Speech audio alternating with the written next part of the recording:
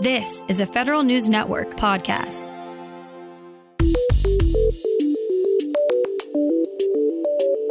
Coming up on today's Federal Newscast, following a critical report, the TSA is taking steps to improve its cybersecurity practices. Federal labor unions want the Senate to move fast to confirm Martin O'Malley to lead the Social Security Administration. And Iowa Senator Joni Ernst wants an IG to see how badly Telework has led to feds, quote, phoning it in. Those stories and more in today's Federal Newscast.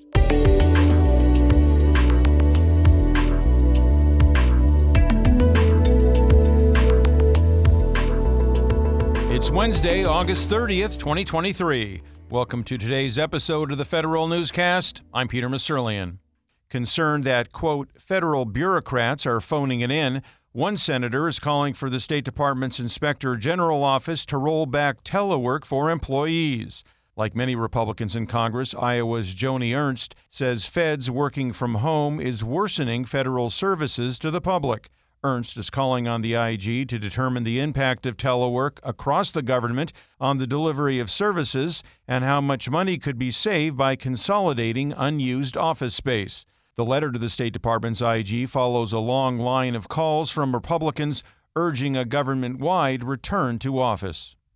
The Transportation Security Administration is taking steps to shore up its cybersecurity practices in response to a critical report. Federal News Network's Justin Doubleday has the details. TSA is adopting an automated capability that will ensure inactive accounts on one of its critical IT systems are shut down within 45 days. That's just one action the agency says it's taking after the Department of Homeland Security's Inspector General called out cybersecurity gaps in one of the agency's high-value assets. The report doesn't identify the specific system, but those are typically among an agency's most sensitive IT networks. TSA also says it's updating management directives after the IG found the agency did not always patch critical vulnerabilities in that system. Justin Doubleday, Federal News Network. A federal labor union coalition is urging the Senate to act quickly to confirm Martin O'Malley as the Social Security Administration's commissioner.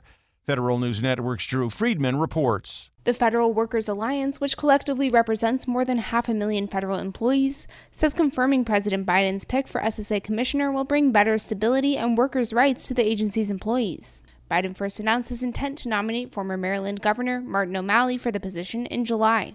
In total, SSA employs nearly 60,000 workers across the country, but SSA has operated for 8 of the last 10 years without a Senate-confirmed agency leader.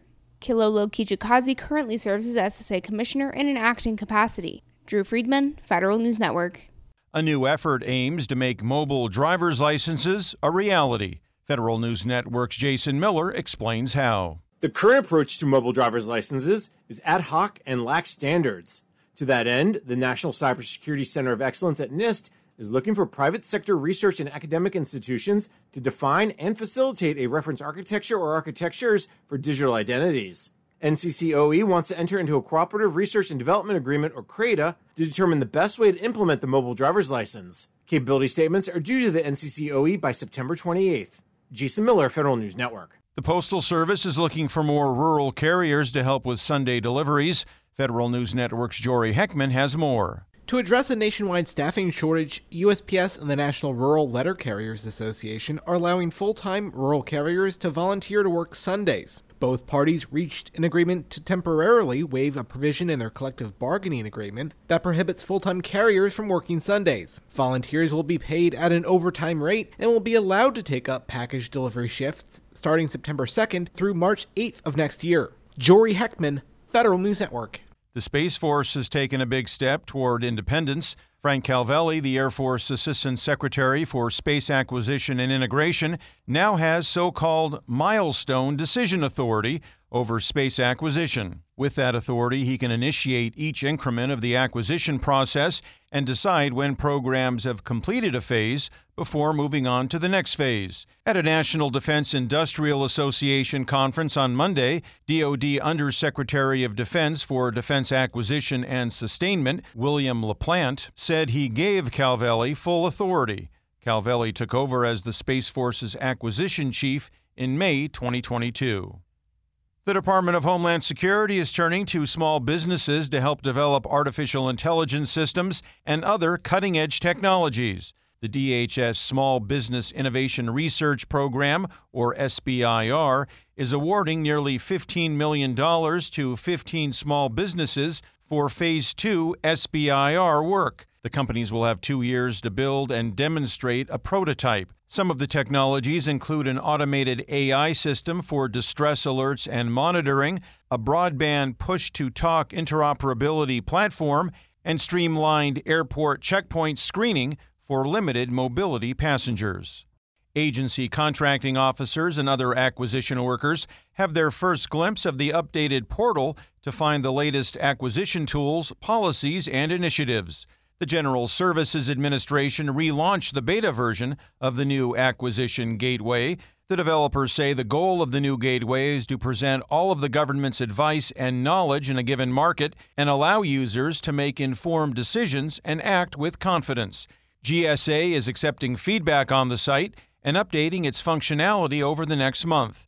The agency launched the Acquisition Gateway in 2016 to help create a community of people and information.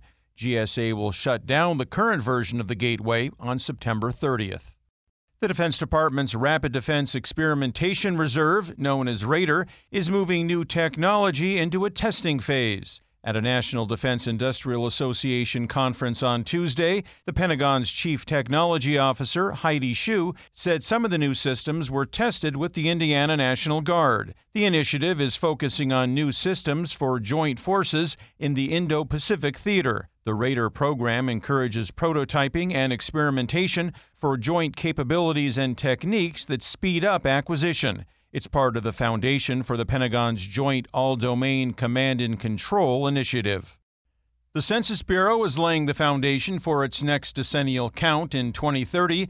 The Bureau is establishing its 2030 Census Advisory Committee and is looking for members. The committee offers an outside perspective on how to easily and efficiently collect responses for the 2030 census, as well as conduct outreach to underserved communities. The Bureau is calling on the public to nominate members to serve on the panel. The Bureau expects the Advisory Committee will hold its first meeting later this year or in early 2024.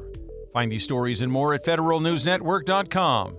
For the Federal Newscast of Wednesday, August 30th, 2023, I'm Peter Musurlian.